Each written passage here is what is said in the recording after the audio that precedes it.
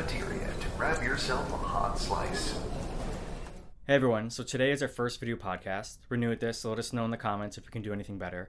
But anyways, today's guest is Toad King. He's the creator of the MTF Field Codes, as well as the creator of the Foundation After Midnight podcast, which basically is very similar to tone to Welcome to Night Vale, and it basically chronicles the day-to-day events of an SCP facility through the premise of a workplace radio show. So anyways, I hope you guys like it, and thanks for listening. Bye. Starting off, we got Toad King, Eric Stover. You're actually the first SCP person I've met, like in the flesh, in person.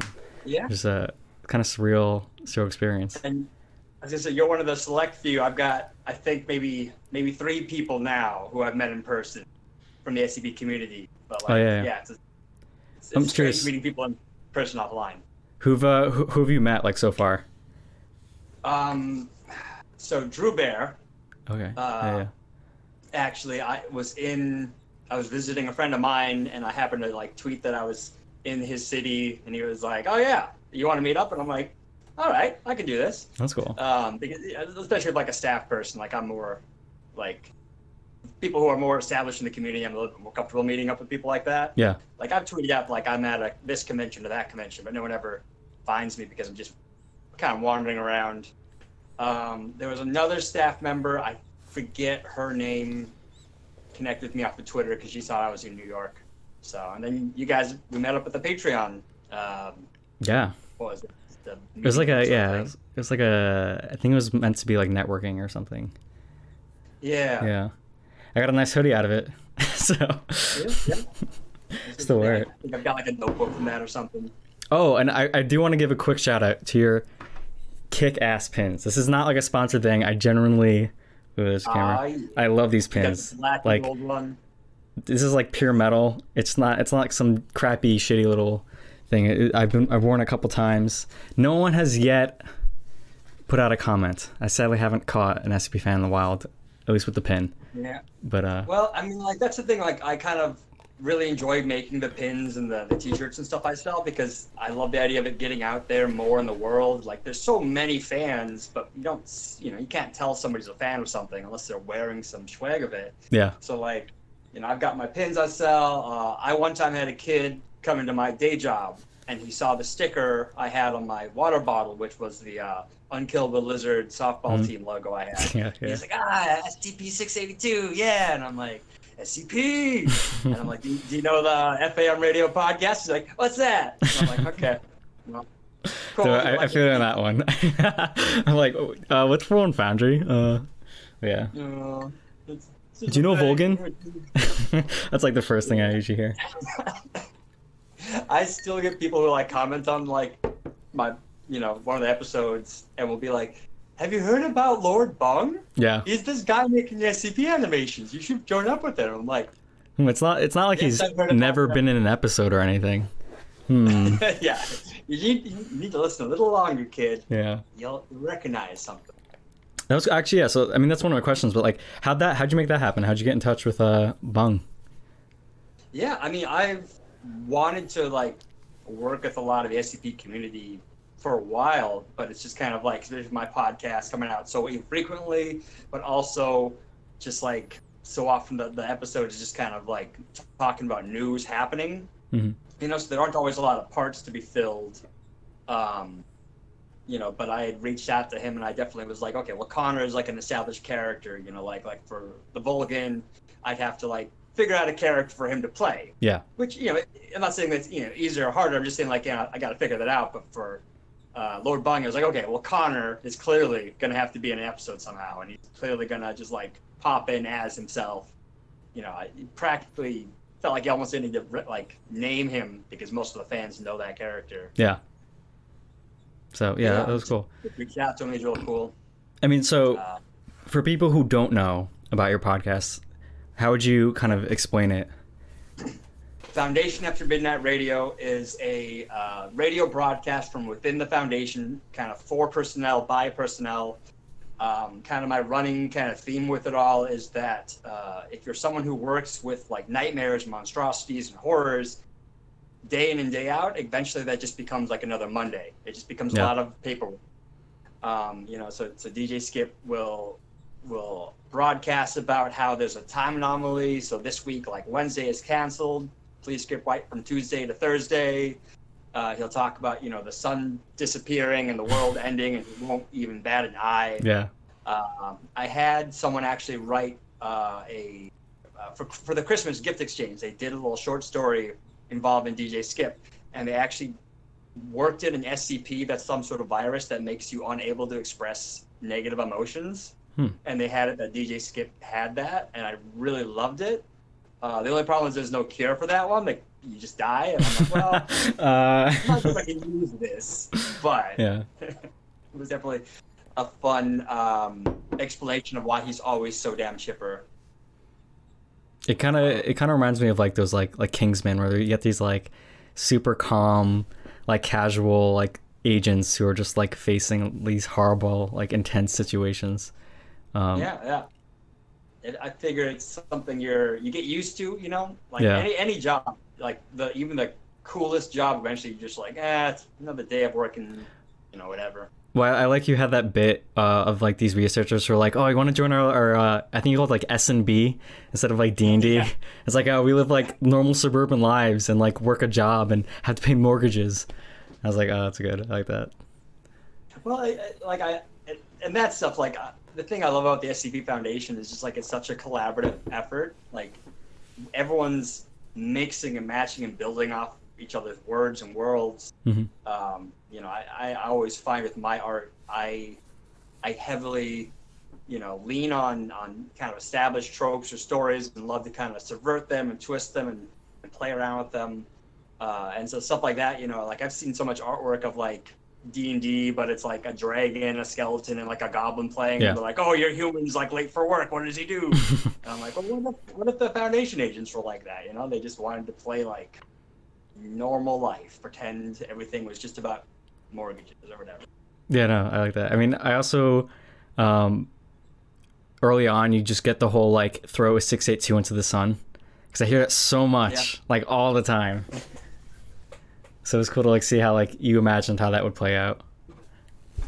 Oh yeah, that was a fun little storyline. I joke to a lot of people that we started off with our first story arc being just like the world ending because they throw everything into the sun. Mm-hmm. And it's like, well, after that it's kind of everything's a little smaller, a little less dramatic, but it still works. Yeah, no, it does. Yeah. So you've said this before, but it's pretty obvious. Welcome to Night Vale is like a pretty big influence. What's like the process that kind of goes into this podcast? Because it seems like it's definitely not a super quick, easy thing like this, where I just turn on a camera and start talking to people. I'm definitely envious of people who have podcasts or series where they kind of just sit down, talk, do a quick edit through for like any kind of weird sound bites or whatever, and post it. Yeah. I also like my production is like super slowed down just because it's like me kind of working on it, and I definitely burnt myself out like in 2018 trying to like post like videos every week on my YouTube channel, and then I realized like it just wasn't worth like the mental strain for me to like push those deadlines, and I still need deadlines to like get things done in some sort of timely fashion. But I'm a lot more lax. It's just like, if it happens, it happens. And I want to keep making the series, so I'm going to keep working on it. I've got like a brief kind of story arc, overarching story arc and like direction I want to go with things. But every episode's kind of just like starts with a seed of an idea of what's going to happen. Mm-hmm. And I write out stuff. And I've got a whole like master farm document where I write out like, oh, here's a announcement from somebody else's tale, and here's like a funny SCP that would be hilarious to talk to, and like there's little things there, and some of them are like really just like bare bones, just like, oh, it'd be really funny to have the SCP that's the Dream Goat. I think it's like 2576 or something like that. I've done some art of it. I've commissioned some art of it, but it's just this little like Dream Goat that's like rainbow colored. And I think I've seen that. Yeah, I saw your drawing. Eldritch god being that got trapped in goat form, and he's kind of bitter about it, but he's apparently like accepted he's a goat. Yeah. So there's like something like that, or like it'd be fun to have in, but I gotta like figure out how I'm gonna work it in. Mm-hmm. And then there's other stuff that's just like, oh, here's in someone's tale they literally mentioned, oh, we're having a game night, everyone needs to bring food. And I'm like, great, that's almost, I can almost take that word for word, build off it a little bit, but it's like a prepackaged kind of fits with what I'm trying to do here with the podcast and the announcement. Speaking of like those little announcements that you have in the podcast, I'm sure you know about Doom, especially the last 2 games, but they literally remind me so much of those like hilarious corporate announcements that they have while you're playing Doom. I'm like, this is like literally, I love that it's like, oh cool, we have like an SCP version of that. Yeah. But I definitely played the Doom games, the last few games too, especially. Guys, I still need to play Eternal. My friend just got it. Summer sale's on. But Eternal is fun. Yeah, no, it's good. So I think this is we asked this. This is like the question we ask everyone on the podcast. But like, what got you into SCP? Like, how'd you find it? What'd you think of it? Yeah, I think you hated it, right? Yeah. It's been a labor of hate. I only make my content just to spite people. Yes. Yeah. Fuels me inside. It was the year after I graduated college. I was living with my aunt. I had a lot of free time because I was job hunting during the day and just kind of kicking around her place at night. And one night, I'm not even like big on Reddit. I don't go on Reddit all that much, but I was on Reddit and someone was posting like creepy photos.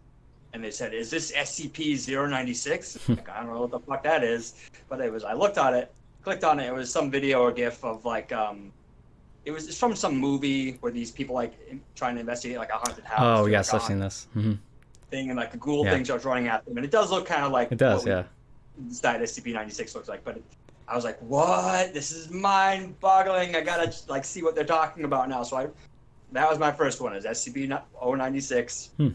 Read that article, and then spent the next 3 days clicking, link after link after link, just like TV tropes, just lost in the links. That's cool. Yeah, literally, I think every single person we've asked has had a different way they got into the SCP universe, which is kind of cool. Well, it's definitely cool how big the Foundation has grown and how it's, like if someone says like, how did you get into Star Wars? Yeah. It's like, usually it's like, you started with, these specific movies, but maybe your dad got you into it, or maybe you saw these ones first. But like if someone says, oh, where did you like get into like I don't know, like Gravity Falls, or not Gravity Falls, that's a one-season show. Supernatural. When someone says Supernatural, you usually say like, oh, I started at the beginning, my friend showed me it, or something like that. There's a progressive, the story progresses from a certain point and you follow it from there. Yeah. But with the Foundation, you can jump in at any number of different points. Some people find us through, Markiplier, or somebody playing the game. Somebody, like me, finds it through like a GIF or a recommendation. Some people, find the podcast. I had some people buy off my shop and be like, oh, I just found out about your, like, because some of my pins and stuff are not specifically SCP, or like they're, adjacent. Yeah. So it has to be like, oh, I checked out your podcast now. What is this Foundation thing? I'm like, oh, okay, that's cool. So yeah, I think that's very cool. Just how anybody can kind of come in and find the Foundation in so many different ways, and we've all kind of got our own little different headcanon. And also the fact that it's been around for like 10 years now, it's just insane. Like I feel like most things kind of die out after like 3, 4, 5 years, like internet related things at least. Like it's well, I'd say, I don't know, maybe that's the cynicist in me speaking, because there's definitely a more than SCP isn't the only long-standing like internet community-based thing out there, but but I think certain things have like a fever pitch, and I think Foundation's still kind of like on the rise. But also I've been around long enough. I mean, I got, when I found the SCP Foundation, that was like summer of 2013. But like even in my time being in the Foundation fandom, I've seen artists and YouTubers and people come and go And sometimes, people kind of just quietly fade away, and sometimes they, make a big announcement like, I am no longer, going to be reading SCP, or I'm no longer going to be drawing SCP stuff. And they've got their reasons, and I don't blame them for it, but I find it interesting because I've never been like really embedded in any sort of fandom, kind of like that kind of stuff. And I feel like some people, especially like younger people on the internet, get very just like really caught up in their fandom, in like their art or whatever. Yeah. And then like to they kind of have to dramatically leave it. And for me, like, I'm a Pokemon fan, I'm a Halo fan, but also like I haven't bought a Halo game in several years. I haven't played a Pokemon game in a few generations of Pokemon now. Like, I don't know, like for me, I'm a fan of, a lot of the series, Doctor Who and Pokemon and Halo and, stuff like that. But some of those, like, I haven't actually really interacted with, like, the fandom or the media or the games, whatever, with it for like a while. But I still would consider myself like a Pokemon fan. Like Pokemon Go came out, I was like super excited about that. Was out there playing Pokemon Go for that summer.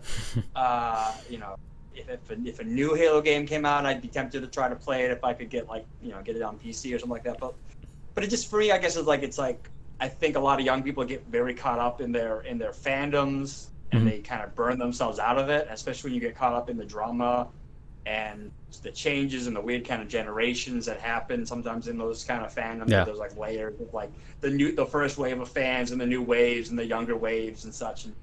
And I find it just odd. I guess for me, like, I'm always going to be an SCP fan, and maybe I'll stop making my podcast someday, but I don't ever think I'll ever be like, oh, never mind. That was all just behind. What's so weird about the SCP Foundation is that, there's so many different authors, there's so many different creators attributing, like, because like one of my first big fandoms I ever got to when I was like middle school was Homestuck.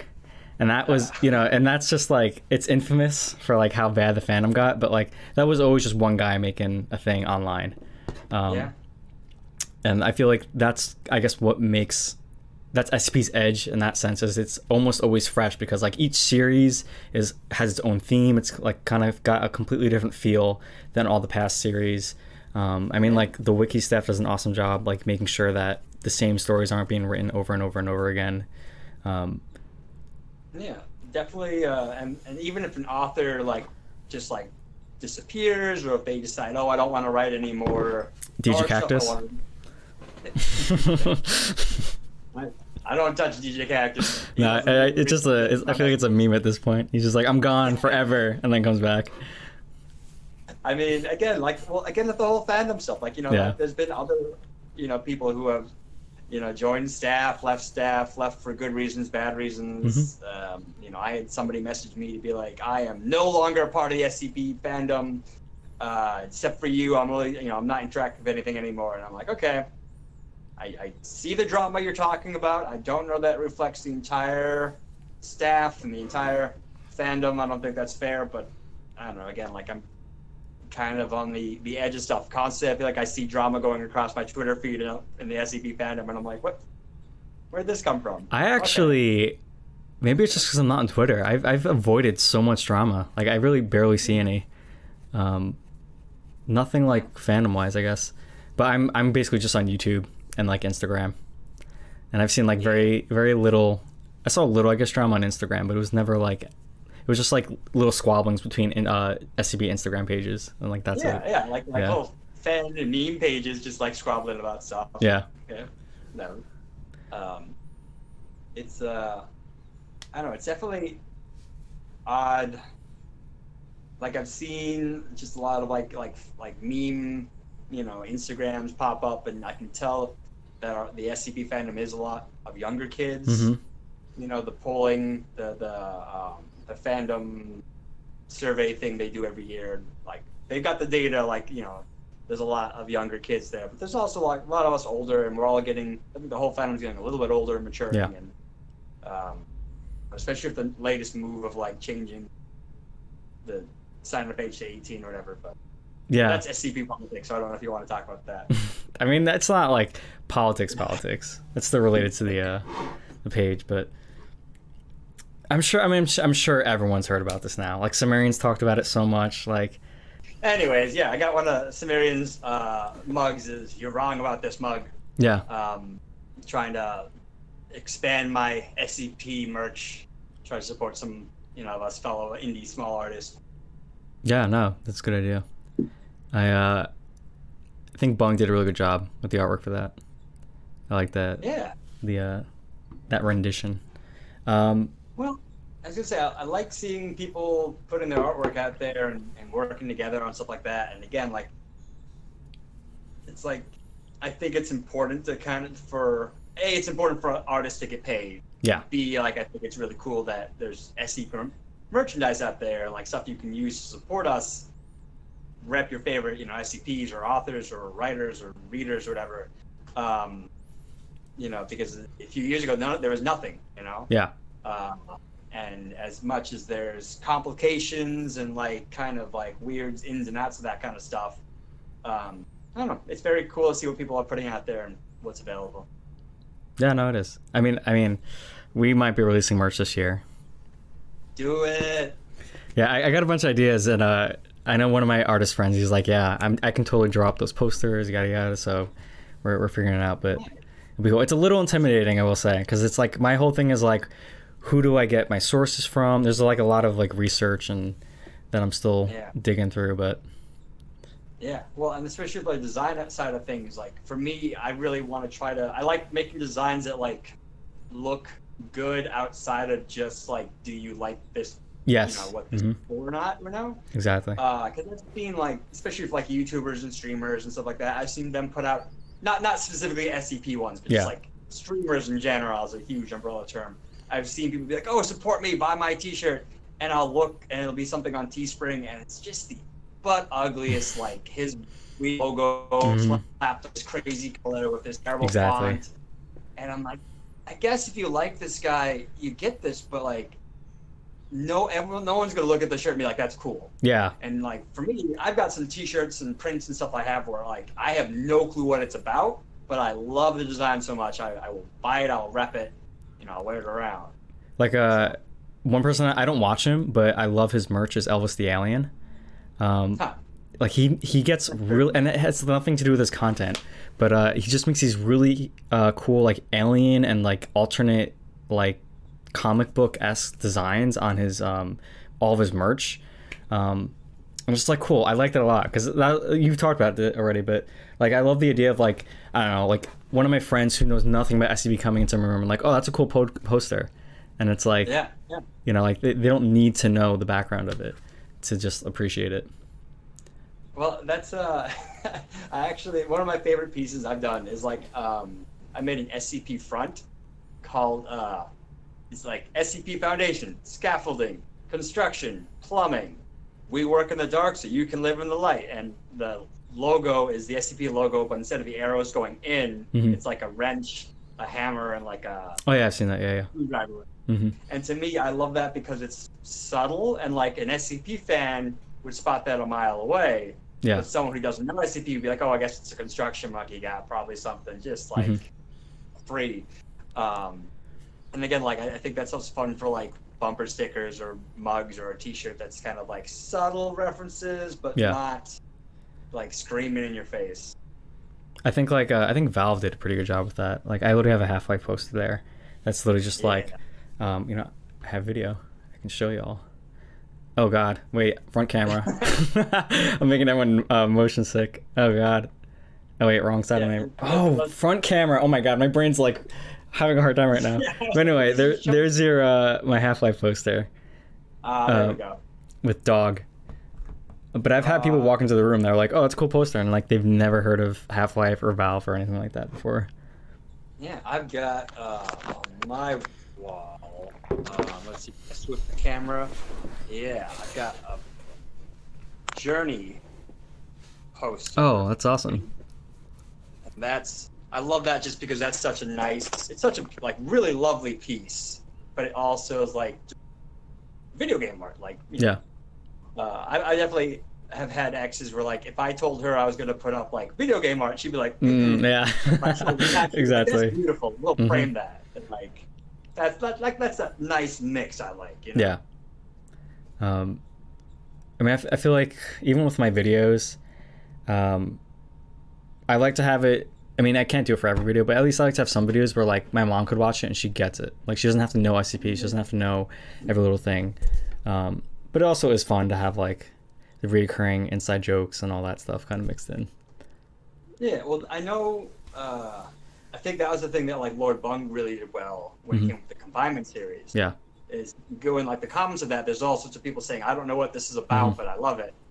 And like I know with FM radio, and part of it's because it's an audio drama, so there's no visual element to it all. Yeah. But we ran into a pitfall in the beginning of the series where we referenced a lot of SCP numbers, and some of them are very, very big ones, like SCP-682, where most of the fandom knows that number, but anybody else has no fucking clue what we're talking. Yeah. And so I've had to kind of go back and like not go back, but like moving forward, make the effort to be okay. We're going to talk about an SCP. I'm going to drop the number, but I also need to describe physically what it is, and somehow make that work with this statement and not be this huge, word vomit. Yeah. Because some SCPs you can condense to like a very quick, sentence or two, and others are kind of like, well, this is a lot. Yeah, it's like, oh, let me just explain a whole dimension real quick, some shit like that. I was gonna say there's even some SCPs that like I've had like I don't understand still. Like there's one that's like it's like I'm not gonna try to explain it. I don't know how it works. Toad King for 10 minutes tries to explain something. Something that he doesn't understand. That he doesn't understand. That's the problem. Yeah. And I will try so damn hard. Oh man. But I mean, so like, what are your big inspirations other than SCP that you kind of pull in creatively? Yeah. So again, the one that inspired me right off and I use inspired in the nicest way possible. Yeah. You could probably make an argument that I just stole, or ripped off. Spin off. From Night Vale. Yeah. But also, to be fair, like, they weren't the first radio drama, and there's plenty of ones out there. But listening to that, I was like, I found that podcast, and I found SCP, and it just was like chocolate and peanut butter. It just made sense to put these together and kind of make my own thing, and run with it. And so Welcome to Night Vale is a series that I've really loved. It definitely gets a little quirky, a little too quirky for its own good sometimes, just like getting real weird. But I still love it, and I also really love like what the guys behind it have done. Because they did a podcast, but then they like started taking it on the road, and they did live shows. Like they started trying to do different kind of formats, and they got episodes where it's just like characters doing monologues. And they've got characters that evolved as like a one-off kind of joke once, that now are like reoccurring characters that have become very important. The characters have loved and lost and changed and grown. And I think a few of them even died. Well, the characters, anyways, the actors. Yeah, no, I'd hope not. But now they're like doing books and stuff like that. And so for me, like as a creative, as an artist, they're really inspiring. Just like everything they're doing with that. Because sometimes, like when I talk about what I'm trying to do or what I want to do with my podcast or online stuff, like some people just don't get it. They don't see the vision. They don't see like I was talking to a date a few months back, and she was like, so is there like money in podcasts? Not really, but the hope is to like use this to kind of fluff up my portfolio, get some experience with producing online content, and that's a bit more lucrative a field that I can get into over like me just chipping away at a podcast by myself. Let's see. I don't know. I mean, I've always liked stories that have like unreliable narrators or like kind of weird sci-fi stories and fantasy that kind of explores like what ifs and strangeness. But I'm always drawn towards like the mundane aspects of craziness, of strangeness. So like, for example, another story, like a story I've kicked around for like a while now, is like exploring the superhero world. So kind of like the Avengers, where the superheroes are, running all over the place, Marvel, DC, just mash them all up. And instead of just following the grand adventures of, Spider-Man and Iron Star. Iron Star. Tony Stark. As, it would be, I always think it's fun to kind of explore, like, well, what happens on a superhero's day off? Yeah. Or like, what happens when a superhero has to go to the superhero tailor to get his suit repaired? And when you have like a bulletproof suit or whatever, how do you get that repaired by a guy, when you have no budget because you live with your aunt. Your aunt. Kick-Ass kind of went into that a little bit. I remember that. Yeah. Yeah. Yeah. And there's, again, there's so much fun, I think, to be had at being like, okay, if this was real, what would be the nitty gritty, almost and not the nitty. I hate nitty gritty when stories like, oh, this story's real dark. Yeah. And all they mean is like every other character's on a drug or cheating or just like a terrible, horrible asshole. And like for me, it's like people are flawed, but I don't think most people are terrible. Yeah. I just think there's a lot of fun to be had of exploring the more mundane aspects of like the weirdness of. Yeah, there's I'm not sure if it's a comic, but it's about like the superhero cleanup crew, and it's just about them like cleaning up after every destruction or every like big fight. Yeah, do that. I mean, the video game that came out where like you play as like the janitor in like a secret lab after all the scientists. Oh yeah, get killed. I like that. That's cool. You're just like mopping up blood and like picking up body parts and bringing them over or something. Like it's super weird. That kind of reminds me. It's not out yet, but I can't remember his name, but he's making that name Josie. Literally about the Hef Cat, and I feel like that's probably gonna have a very similar kind of tone, which will be cool. I'm looking forward to that. Well, that's definitely what I'm all about with like FAM radio. Mm-hmm. And that's something I kind of want to bring to my next SCP podcast, which I've been trying to kick around for a while. The only problem is just like I can barely get one podcast going. Getting a second one's probably stupid, but also there's a reason I don't plan these things out. Yeah, just go for it. But also, like, I want to change things up. I want to start working with more people and stop trying to do everything by myself. So I had a plan for this year, making this podcast, new podcast happen, and then like 2020 happened. Yeah, the way it did. Tell me about it. So, those plans are kind of on hold right now. So. Same. And we were supposed to do a Containment Breach film, and that's literally set back. It's on hiatus till this calms down. Who knows when? Yeah. So. And that's been the weird thing, is like trying to figure out, when do we get back to normal? If we get back to normal, what do things look like after this? Like I need to order new pin designs for winter. I need to get that going now, but I also wasn't sure, like if it would be safe to order from, my manufacturers, or how long that would take. Are they even still running, or were they also shut down for a while? So yeah, for a while they shut down. Yeah. I actually had a bunch of orders on my shop because I've got some print-on-demand items, like the T-shirts are all fulfilled by a service, and that service will print the stuff and ship it for me.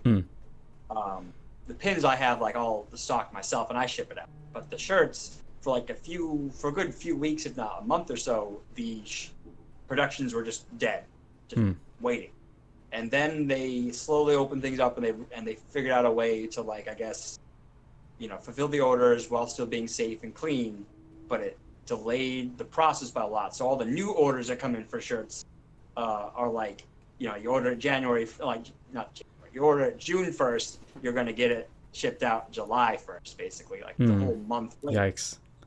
And I had to message a lot of people and ask, hey, like, are you cool with this? And a few people were like, nah, I wanted this by a certain date. But most people were understanding, or, compromise, like, I'll trade for this other item. Oh, okay. That's interesting. But the pins should probably be back on track.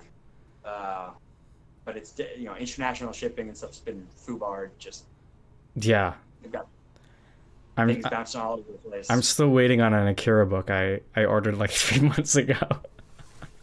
Well, my roommate ordered a bunch of stuff at the beginning of this, and over the next 3 months, we got his packages at random. It felt like, so like, some cleaning supplies or something he ordered at the start of this that seemed very important.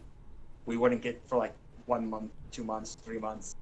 and sometimes it was after the fact. And he's like, I don't need this anymore, but okay, great. Yeah, I mean, that's thankfully. I mean, we literally live miles away from each other, but where I live, things are slowly opening up. Definitely not going back to normal, but it seems like things are kind of getting, like, you know, like restaurants are open now again, and it's like slowly daily life's kind of crawling back. But yeah, it's things are opening up here, and it's been strange seeing people out, you know, going to restaurants and bars and stuff like that. I don't know. I'm optimistic, but I'm still really kind of concerned that we're a little too quick to get back into things. I also am like really nervous about like that the people who might be the first ones to go back to the bars and restaurants stuff are maybe the people who aren't being as safe as the rest of us are. And then, but then the fact that we'll see them, you know, out having fun and maybe you get invited by a friend or somebody, and now you're tempted, you're on the fence, you know, and that's gonna like slip and drag other people into it. You know, the FOMO is real. Yeah, big time. Especially, you know, July 4th coming up. You got like, that's like the big summer holiday. There's a lot. Yeah. Well, and especially like in New York City, I don't know, the whole thing's been weird just because like we all were dealing with bullshit before all this. We all had, you know, issues with work and relationships and family and life and such. And then, you know, world pandemic happened and everything got stressed and terrible. And then we kind of collectively said, hey, everyone gets a pass. Like, you don't got to be productive. You don't got to learn a new skill. Just like live your life. You know, here's some unemployment money. And I feel like I was just finally like getting comfortable and like good with my day to day. And now things are opening up and it's like, oh shit, you know, like, is unemployment going to end? Should be going out there. Now it's like, even though I don't think it's safe to be going out, like I still want to be going out there, but I don't want to go out there, but I don't want to miss out on things. I feel you on that. I mean, it must be really rough for you because, you know, you're like in a small apartment in New York City. You can't like just hang out in your backyard or something. Yeah. For better or worse, I can look over my downstairs neighbor's backyard. He's got a little green back there. I haven't stepped foot in it, you know, but I stood out on my fire escape and looked down at him and had a nice talk one time. Wow, see, everyone's coming closer together. It's the silver lining. This is the Disney movie ending. Yeah. And now I've met all my neighbors, at least in my building. Upstairs and downstairs, I finally met them. That's kind of cool. Yeah. the little things. We're going to try to hang out after all this. Oh, cool. Yeah, no, I like that. How about like a potluck or something? Yeah, something. You know, he's got a grill downstairs. Again, he's got a nice little backyard. And he's the kind of person that's like, he's been working real hard at this backyard. So he's got nice plants, a little path that walks through it, you know. Oh, nice. That's cool. Some trees he planted. Because I was gonna say, I've been to Queens and like you get these like barren cement, like awful backgrounds. I mean, backyards. Like it's nice that he's put work into it. In contrast, our neighbor just like over the fence from him, it was just stone and concrete. And then since they went away, they went upstate or something like that to hide out. Yeah. I've watched their yard just be overrun with. Wow. So it's just like this massive, unruly jungle has sprung up in their yard, and then his yard's like nice. You're seeing the desecration of New York City falling back to nature. Yeah. I'm thinking of Last of Us now, because like that's like the whole thing is like you get to see these giant cities basically turn into like these giant wildlife preserves, basically, which is kind of fun. Yeah. But I mean, nature is already frustrated. Like the second mankind like dips, like nature's taken back over. Yeah, I mean, I've been like hearing these weird stories of like dolphins coming up to like the shores of like docks with gifts because they like miss human contact. This is in Venice actually, because they were so used to tourists feeding them constantly all the time. Yeah. So there's like these weird kind of relationships you don't think about that humans have with animals, and then we just disappear one day, and they're just like, what happened? Yeah, I mean. Oh, I'm almost sure the rat wars. I'm sure yeah, come on. You're in the center of it. Yeah. Rats in the New York subway coming up because there's no garbage down there to eat. Yeah. Rat's got to still feed his family. Do you have any rat stories? No. Okay, that's a good thing. Really. I guess I can contribute a rat story. My neighbor has cleaned up his yard, but he was having rats and running around. Apparently real big ones. So he set some traps, and he's killed them out. It sounds like, but it's kind of tough because the backyard's kind of enclosed. There's buildings on all sides, but there's 3 separate yards. Yeah. So we're kind of closed off from the rest of the city or area, more or less. But he's only in control of his one section, and the person on either side of him, he can't really control what they're doing. Yeah. So rats kept coming over from the yard that wasn't really kept. I'm on the second floor and I don't see these rats. Okay, that's nice at least. He'd be a little annoyed at me because I bought a bird feeder and I put it out my window, and that was nice for a week, and then the birds are stupid. They were just knocking bird seed everywhere, and he was like, could you not put that out? Seeds are getting everywhere and the rats are coming in. Man, yeah, that's rough. Because normally you think, oh, the squirrels. No, rats. Yeah. Well, squirrels are cute, but they're basically just rats with fluffy tails. I mean, this is a little old story. My grandpa basically used to be a plumber, and he used to go into these old apartment buildings and replace boilers and everything.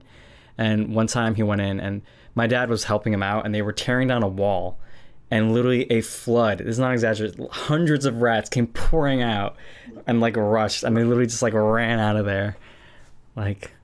Gross. So. I mean, yeah, anytime there's a swarm of something like that, nightmarish. No, I mean, have you read Rats on the Walls? It's an old Lovecraft story. No, I don't think so. If you're in a really ratty mood, you should read that one. That one's really good. It's one of my favorites. I'll keep that one in mind. Yeah. I get Rats on the Walls makes me think of the one SCP that's it's some sort of fleshy thing that grabs other things, but there's feral cats that it's infected or something like that, and it's this mass of feral cats that are infected with this thing. I don't know if it's a hive mind or if they're physically connected to each other or something like that. It sounds familiar. It's not the flesh that hits. Yeah. It's specifically about these cats. This old woman died in the house, and the cats are infected and or growing into some massive form, and some MTF poor souls try to get them out of there, and they get attacked by them. Very The Thing vibes. Yeah. Right? Yeah, very very The Thing. Some fleshy. Maybe think of the rat. You ever heard of what a rat king is? Yes. Yeah. Yeah. Rat king being. I guess it's just something that happened naturally, but just rats becoming entangled with each other via their tail. Yeah.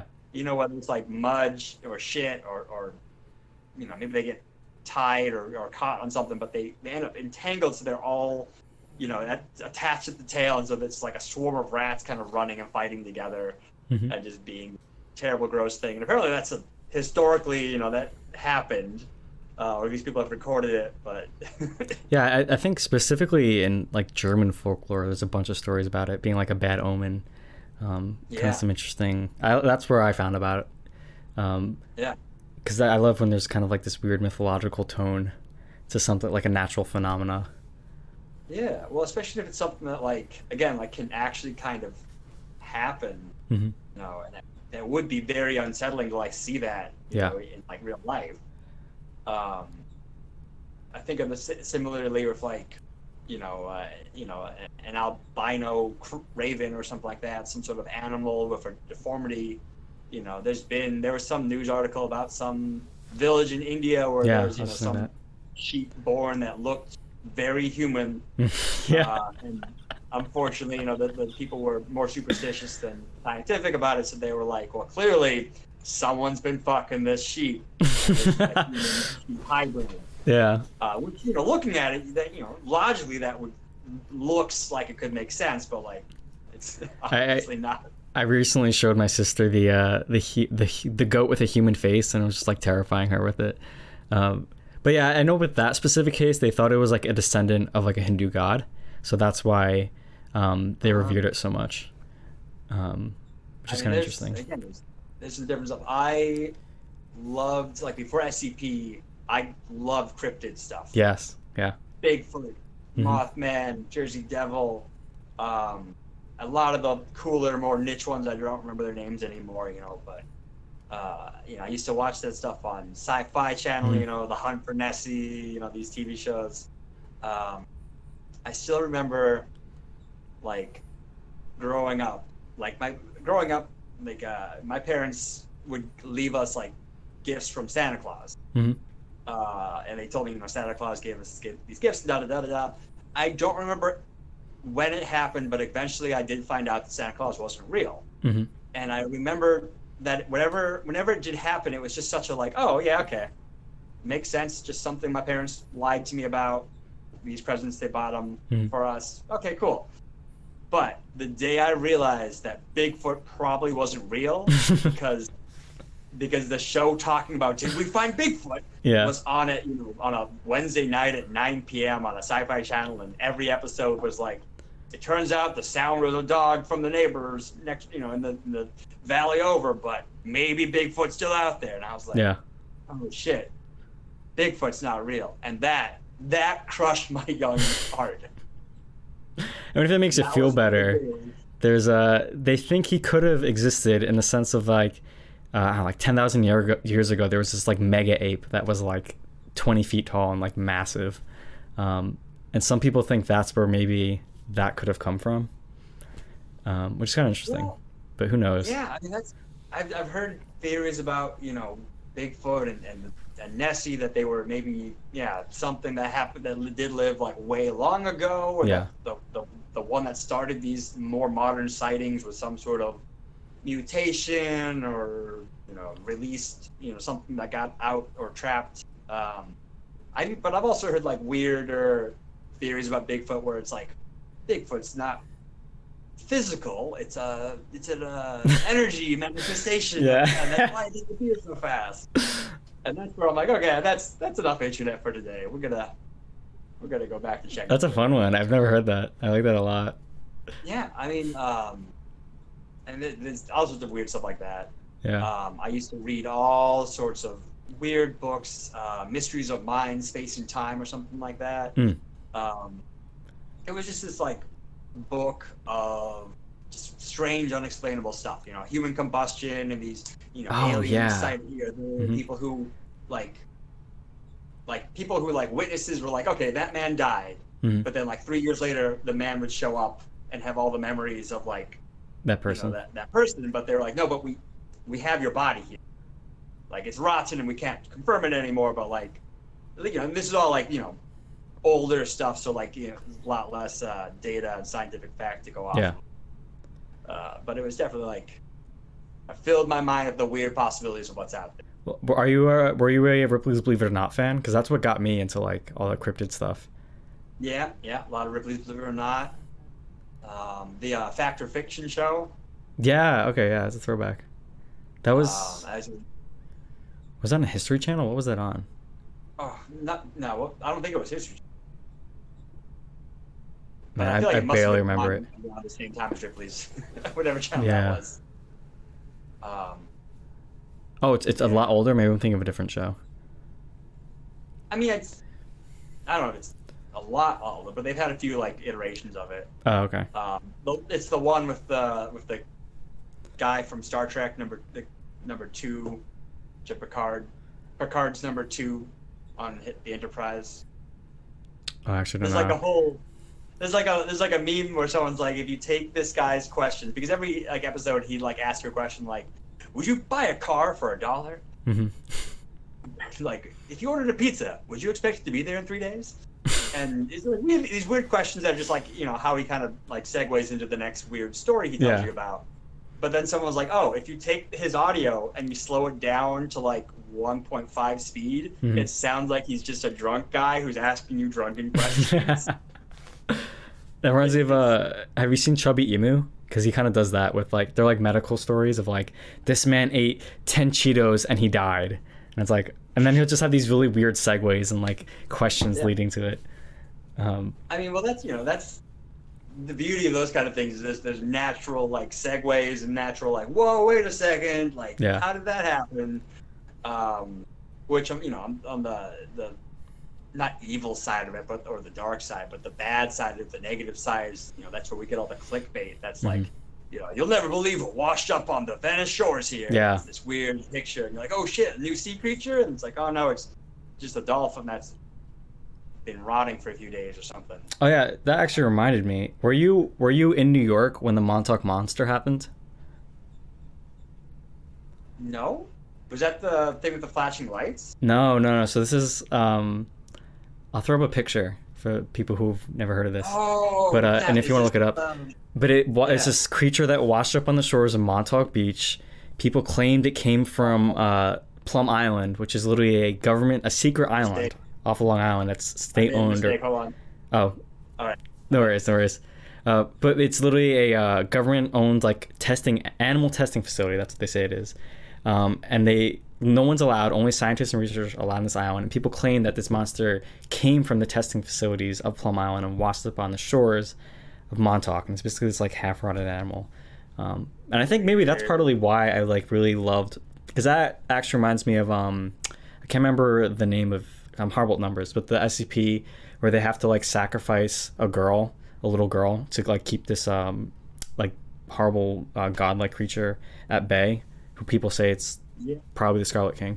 But I feel like that reminded me of the Montauk Monster, but more so like the Plum Island, because people have always said like it's this mysterious facility that no one's allowed to, that's off the coast of Long Island. And it's like, if SCP was real, it would be on Plum Island. Like, but the cool thing is they actually might be turning that into a preserve in a couple of years, which is kind of cool, because it'd be curious if they kept like the facilities up and everything. Yeah. I was gonna say I did get to walk around some abandoned insane asylums on Long Island here, and that was fun. Was it Kings Park? I think that's the name. Yeah. Kings Park. Yeah. Most of them are fenced off. You're really not supposed to kind of go into them, but a few of them you can. Yeah. Still, and some of them are still like more open and cleaned up. Don't do it, kids. We're not responsible. Don't break an entered thing. The gal I was dating at the time, she claimed to be very sensitive to spirits and claimed to have ghosts, deceased people who were she could see or that would watch over her. We went there, and there's a few times where she was like, I don't like the energy, we gotta get out of here. And then like we left, and she's like, okay, I don't want to freak you out, but like something's followed us home, but like it seems like it's just kind of curious and it's gonna go away. That definitely freaked me out, but I still don't know that I believe that kind of stuff. Yeah. I've never had anything totally unexplainable happen to me, and I've always kind of wanted something to happen. But also, I mean, I'm also from like a more conservative, like my dad's a pastor, so like I'm also aware that like you don't always want to open doors to things. Yeah. Because I've heard enough stories about people taking the girls on TikTok taking the witch fad thing and like trying to talk to some demon, and then like she ends up dead 5 days later, and it's like people are like, you shouldn't be talking to that spirit because he doesn't like white people, or even that's a thing. Yeah. Actually, that reminds me, have you heard of Lake? So there's a Lake Ronkonkoma on Long Island. I'm not sure if you're familiar with it, but it has that actually reminds me, basically the whole thing is basically about this ghost that inhabits this lake, and it was actually a Native American princess who I think was drowned by like white settlers or like a white lover. I don't remember the specifics, but basically the whole rumor is that if you're a young white man or a young man in general and you swim in those waters, she'll try to take you under the waters and drown you. Yeah. So I mean, that's the thing. I definitely believe there's weird stuff out there, and I definitely want to believe in Bigfoot and Nessie and spirits and stuff like that. I don't know what I believe, but I know I believe that there's stuff out there that we don't really know. Yeah. I like the theory that they're like parts of they're stuck in a time loop. Like it's basically, I've heard basically it's almost like you're blurring but with a parallel dimension where you're kind of just seeing like the same time loop kind of go over and over and over again. It's more of like a parallel and less of them directly interacting with this world. The idea that like people are, energy, that we're giving off energy, that a traumatic or terrible, event can leave like a footprint or an after image kind of on an area. Mm-hmm. Definitely interesting. I'm personally terrified of like spirits and ghosts and all that stuff. Even though I consider myself pretty agnostic, or I'm kind of just like no one knows in the end. But that's still like my biggest phobia, for whatever reason. I mean, for as a kid, I used to read like some of the Ripley's ghost and demon stories, and like I literally could not sleep at night. Like it literally, it was bad. I had to sleep with the lights on. Yeah. Well, yeah, I still do, but when I was a kid, I had a very active imagination. And I couldn't watch anything or read anything too scary before bed, or I'd be up all night. And I remember my mom imparted on me some advice that I've kind of held on to, where it's just like, be careful what you let into your mind, because once you have like an image in your head, you really can't get rid of it. Yeah. And especially as like, more horror movies got more and more grotesque, and there was like movies like Hostel and Human Centipede and shit like that came out. Like friends of mine were like, "Oh my gosh, we got to see that! It's so terrible." And I was like, "Nope, I don't want to see that." You made the right decision. Yeah. I feel a lot better about that. So you do got to be careful what you expose yourself to. I think obviously other people got different tolerances, but for me, I prefer more of the fun side of fantasy and weirdness. Yeah. No, yeah. I've definitely had some friends who go way too deep in that rabbit hole, like watching like stuff on live stream, and literally like there's like a numbness that ends up coming with that, almost like a side of trauma. I really think, when you see horrible things, it's definitely going to affect you. Yeah, it is very weird when it gets to that other side of things. Like you can get numb to that kind of stuff, or feel, even if what you're looking at on the video or the screen is like a real suicide or a real murder or a real dead body, something like that, it's still disconnected because you've got that screen kind of between you. Yeah. It's like, it's still, I think for a lot of people, it still is kind of translates as like fiction. It's like if you watch Saving Private Ryan, wherever there's a lot of dead bodies or people dying in there, but it's fake. It's fake. It's movie. But then if you're like actually watching like real footage from a war zone, you're kind of still filtering it through that like screen experience, and I think it still doesn't really translate over. And I think a lot of people either unfortunately like they segue into thinking that's normal and fine, and like it kind of is a gateway into snuff and worse things, or they don't segue, but they say, oh well, it's probably not that bad, but they really never like experience like seeing a real dead body in person and how horrifying that can be or something. Yeah.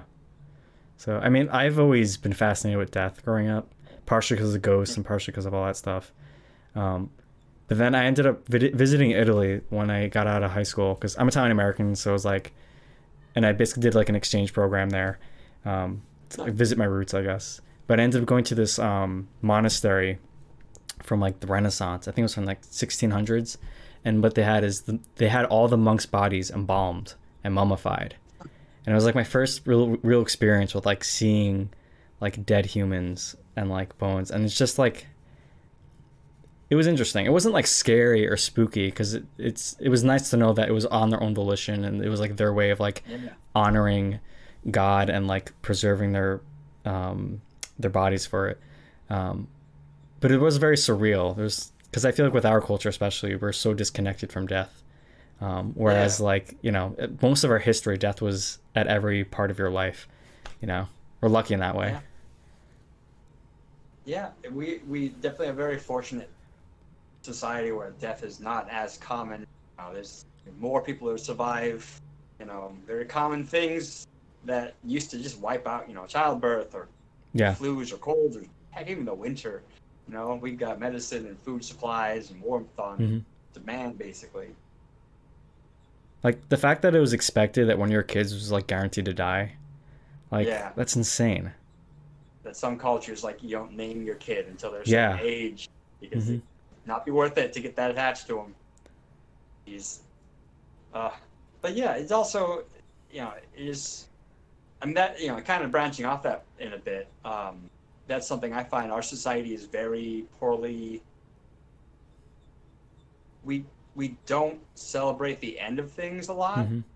We have a lot of products and a lot of media that focuses on, like, youth and being young forever and hiding your wrinkles, dyeing your hair, and a lot of our stories are about young teen rebels, high school sweethearts who get married, and these kind of everlasting characters that don't change, don't grow, don't die, etc. And, like, I think our society needs to be better. Like, American society, I think, needs to be better, like, accepting, like, hey, things end and that's okay. Things change and that's okay. You'll grow old, you'll grow weaker, you'll grow apart, whatever, and, like, that's okay. Yeah. So, like, do you know about Bhutan? It's considered, like, the happiest country in the world. No. But it's mainly I like a lot of Buddhist philosophy that I like to apply to my own life. But they're basically a Buddhist country, and basically one of the key factors in their culture is, like, being aware of impermanence and that they will all grow old, get sick, and die. And a lot of people, and I agree with this, I think there's a real power if you accept or are aware of that, like, knowledge. It's a lot easier, I think, to live a happier life, because it's like there's, like, it almost imbues a sense of gratitude, because nothing is forever, Yeah. And it can be, it can just be like, I feel like people immediately respond like, oh, that's so depressing, that's so horrible. I'm like, but I don't know, I think it's what makes, like, things valuable, makes things, like, special. Well, it makes things special and valuable, but also it's the truth. It's the one truth about everything in existence. Yeah. From, the trees I'm looking out the window at, to ourselves, to our pets, our families, our loved ones, the building I'm in, the cities we're in, like, they all will end at some point. They're going to change and grow. And to deny that is to deny literally existence. Yeah. Like, and it's kind of this shame. Like, you look at human history, like, pyramids and stuff like that. Like, so many important people have tried to live beyond their life and build monuments to themselves. We know of King Tut. But we don't know King Tut, and it is a lot more powerful, I think, just to kind of accept, things are going to change and are not going to make it out of this alive. I mean, I really love that poem by Shelley, Ozymandias. Actually, let me put it up real quick. I'm going to read it because it's really short and it's one of my favorite, and it's literally about this explorer who comes across these Egyptian ruins, and he reads the pharaoh's statement. This is Ozymandias by Percy Shelley. It was written like the 1800s. It's actually Mary Shelley's husband. Fun fact. The author of Frankenstein. I met a traveler from an antique land who said, 2 vast and trunkless legs of stone stand in the desert. Near them on the sand, half sunk, a shattered visage lies, whose frown and wrinkled lip and sneer of cold command tell that its sculptor well those passions read, which yet survive, stamped on these lifeless things, the hand that mocked them, and the heart that fed. And on a pedestal these words appear, my name is Ozymandias, King of Kings. Look on my works, ye mighty, and despair. Nothing beside remains. Round the decay of that colossal wreck, boundless and bare, the lone and level sands stretch far away. Yeah. So, Breaking Bad, actually, is how I found out about that poem, because they have a whole episode named Ozymandias. But yeah, I mean, that's just one of my favorite poems, because it has to do with that whole kind of theme and that thought process. Because it just shows you, I mean, like, that's why I love history, period. It's just that you think your world has always been constant, always existed, and it's far from the truth. Yeah. Well, yeah, again, like, I wish we were all a little bit better about that kind of stuff. You know, somebody mentioned at the beginning of this quarantine that that's kind of like why a lot of us were struggling and like kind of mourning, kind of, you know, feeling really upset. It was because we had kind of come to expect that tomorrow was going to happen a certain way, you know, and that suddenly all this happened and things are not going the way any of us planned. Yeah. And, you know, I think it's a little unfair to think that, you know, it's that weird thing where, like, you want to live for today, but you also have to plan for tomorrow, too. So you kind of got to find a balance. Yeah. Like our society's not exactly built for that. Yeah. At least, like, for me, whenever a conflict happens on a personal level or on a more, like, external world level, I always try to find, like, what's the positive we can take away from this? Like, if there is a positive we can take away from this.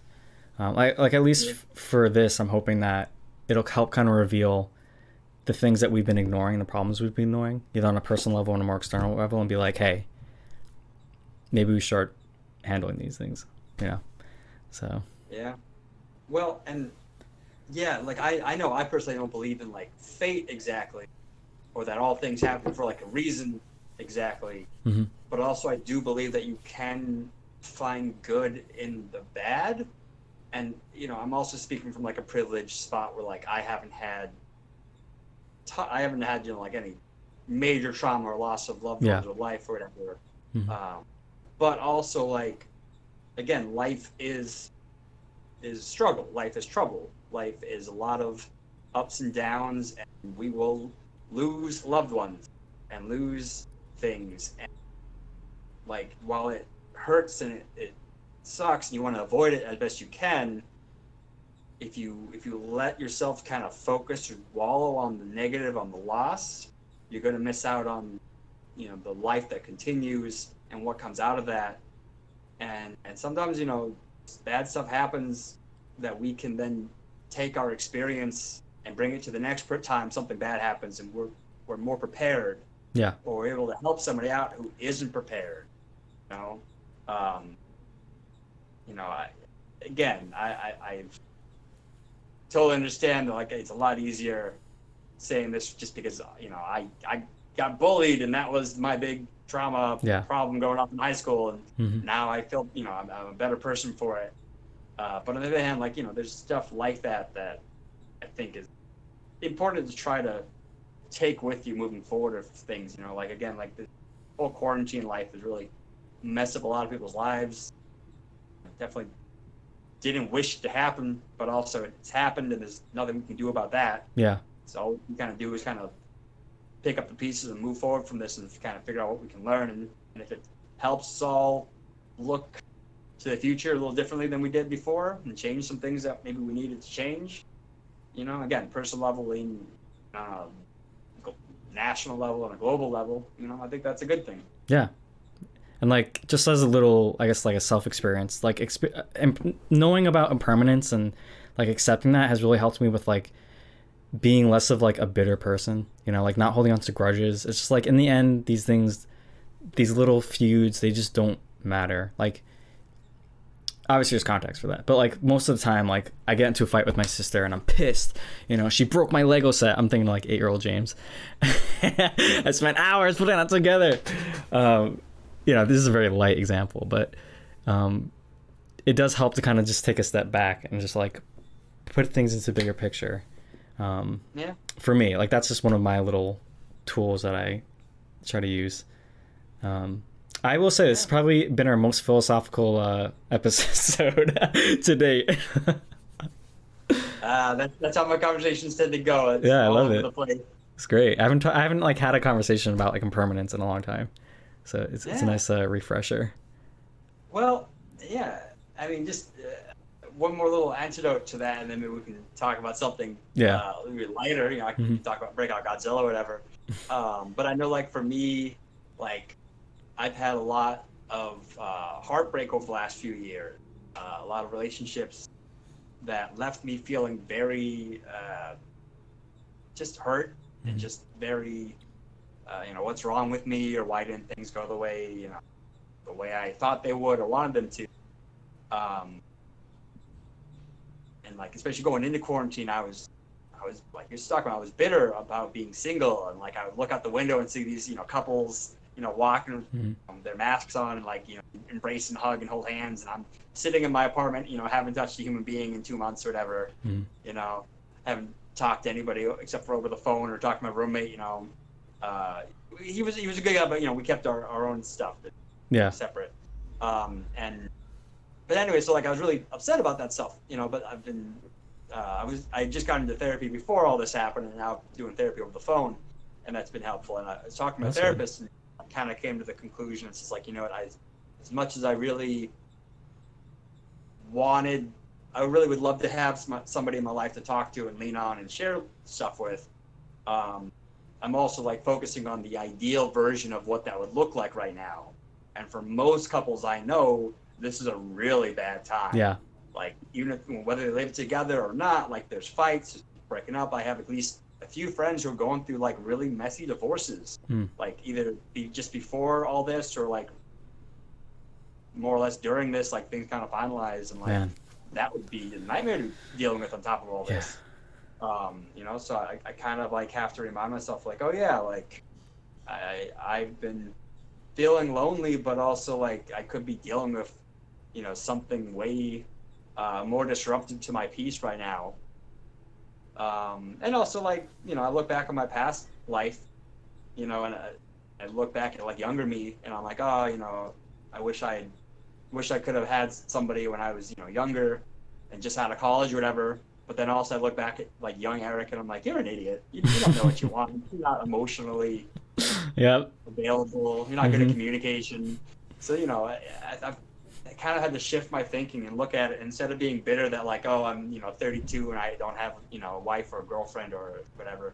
I also had to like look and be like, you know what though, like younger me very well could have got into some could have been that stupid kid that was dating someone in high school so long, he was just like, well, I guess we get married now. And now I'm in some sort of bitter, loveless, abusive relationship where she's abusive, or I mean, even I could have been abusive because like coming from like small town Pennsylvania, and not if I never got out of the city, or if I just never had these years to grow on my own, like things could have been really shitty. And I'm trying to be thankful that I'm where I am now, because it's trying to make the most of it all.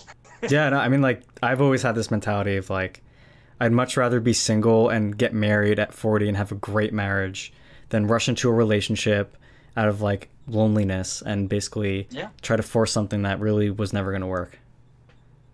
Yeah, and I think a lot of people, we do that. We try to make something work that really isn't working, and either we're too stuck on like what is and afraid of losing that for the future, or we're just we have a wrong idea of what we're looking for. Yeah, I know for me it was definitely I had the wrong idea of what I was looking for in the past.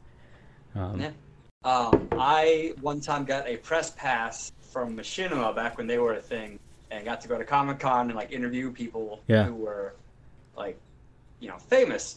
And one of the ones I was most proud of and I failed the most hard on was Freddie Wong. Oh, yeah? He does the rocket jump video. Yeah, I love Freddie. He's back in the day. He's doing lots of cool stuff now. But we set up, recorded him, and then found out later that we never turned the mic on. So we had this video with no audio. And it wasn't like, oh, we've got crappy audio. No, we had no audio. Oh, that's really rough. Nothing we could do about it. Man. So I said it's interesting. So like, what do you do in the real world? What's your job? Yeah, I mean, day job is just a day job. I was dog walking for several years here in New York City. Okay. And then I made a switch to a random company where I teach people how to throw axes. That's cool. That's a really niche but interesting job. Yeah, I've been doing that for 2 years now, and we'll see kind of what happens with all this pandemic stuff going on. If they don't know when they're going to open up again, and we're kind of not sure how business is going to look afterwards. But yeah, that's my day job.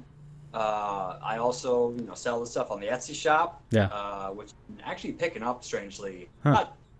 I was surprised. Like when all this happened, I was so sure that everybody was going to run out of money to buy like luxury items. Like my pins are a luxury item. They're art that you don't really need to survive.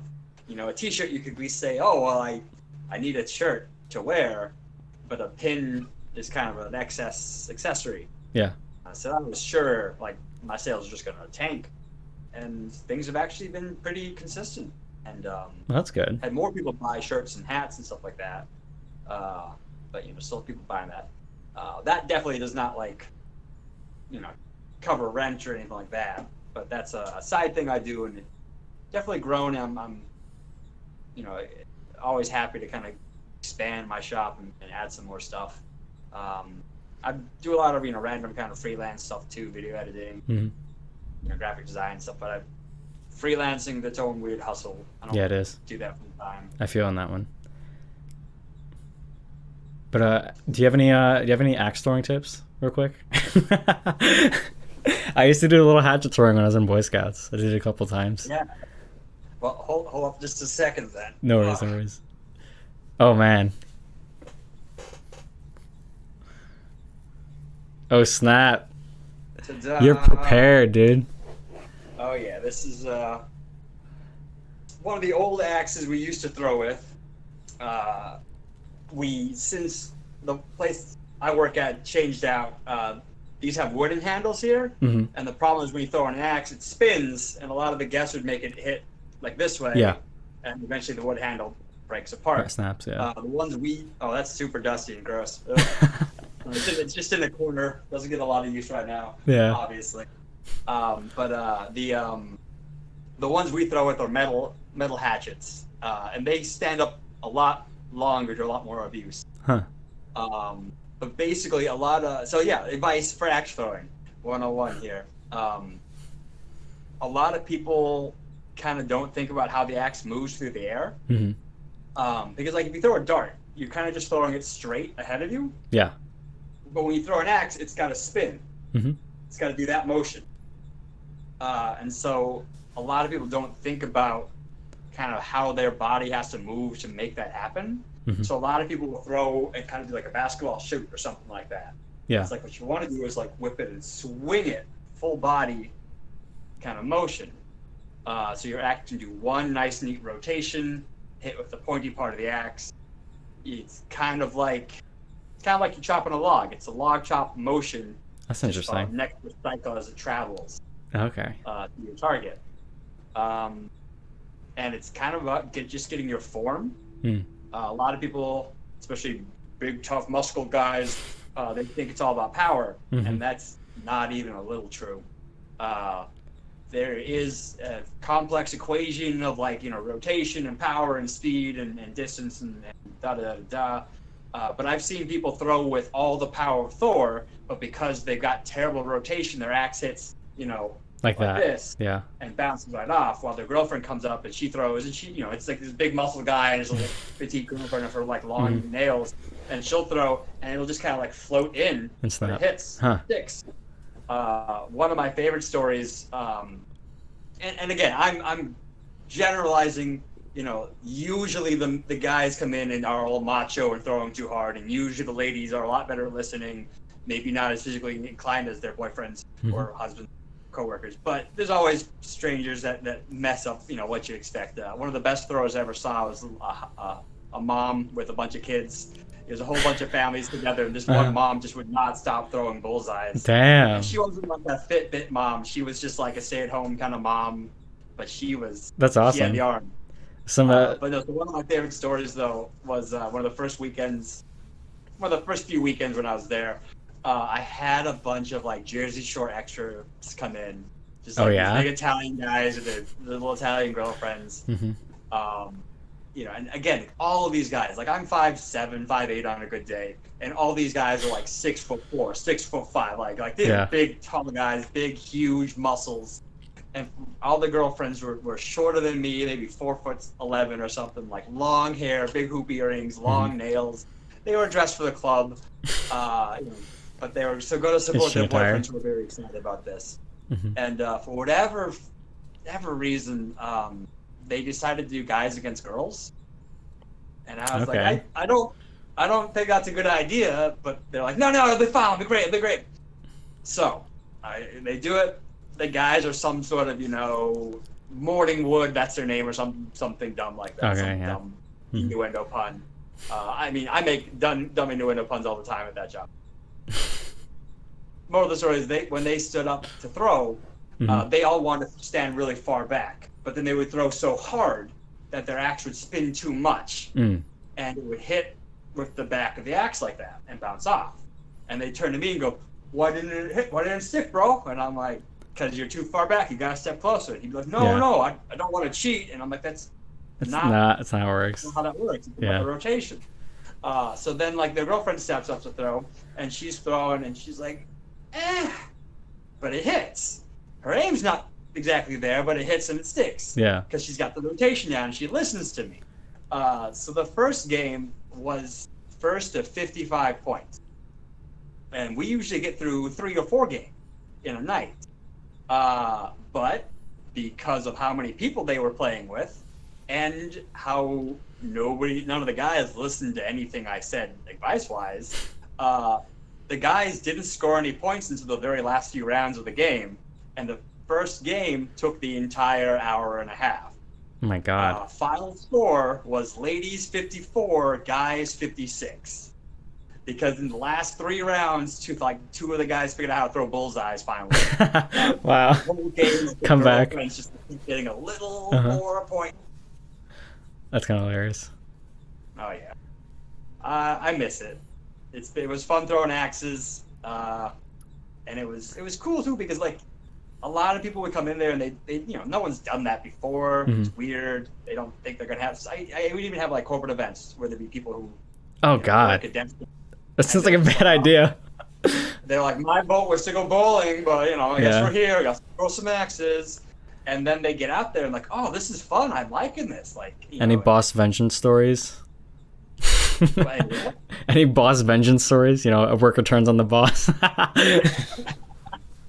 I mean, it was interesting. There'd be some times where like there'd be an event and you could tell who was the head honcho guy that everybody was trying to kind of impress or made sure he was happy.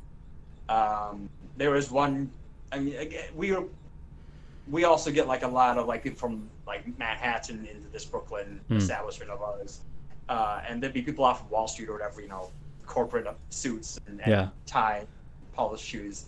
I had one super buff guy go to throw an axe and just rip his shirt. Oh. Just like Hulk out of it, literally. There was a group of guys, like lawyers, and they were all, again, like cocky and arrogant, but like at least these guys were like good at throwing, decent, but they were decent at throwing but terrible at listening, as most guys are. And they started making bets on each other, and like it was weird because some of the loudest guys were the worst throwers, but they would bet the most money against some other asshole in the group. Wow, that's interesting. And then like luckily it was a big group, so they had like multiple ranges going. My coworker got the boss of the night, and everybody kept challenging him, but the boss guy was like smart, and he listened to his axe instructor, but also he was like, I don't want to win this money. I make plenty, and if I win the $100 they're throwing around now, like they're gonna ask me to pay for drinks later. So any money I win, I will give you guys as a tip. So we ended up getting like $600 in tips from that group because like everybody kept challenging the boss man, and he kept winning. Not bad. So I was gonna say, like, besides the remembering how an axe throws, I would also recommend anybody who goes to go throw axes or any other new skill really is listen to the person who's paid to teach you. Yeah, because they probably know what they're talking. You'd think that'd be common sense, but you would think that, but there's a lot of common sense that seems to escape people when it comes to axes. That's very concerning. I made that dramatic for a reason. I'm going to share 3 stories about people who didn't use common sense. God. All right. I just said the name of my place. I don't know if I actually want to name where I'll bleep it. Don't worry, I'll bleep it. Yeah, redacted. Thank you. Yeah, again, the sound effect for that. So, first, lack of common sense. I heard about this through someone else. So it's not my story, it's someone else's story.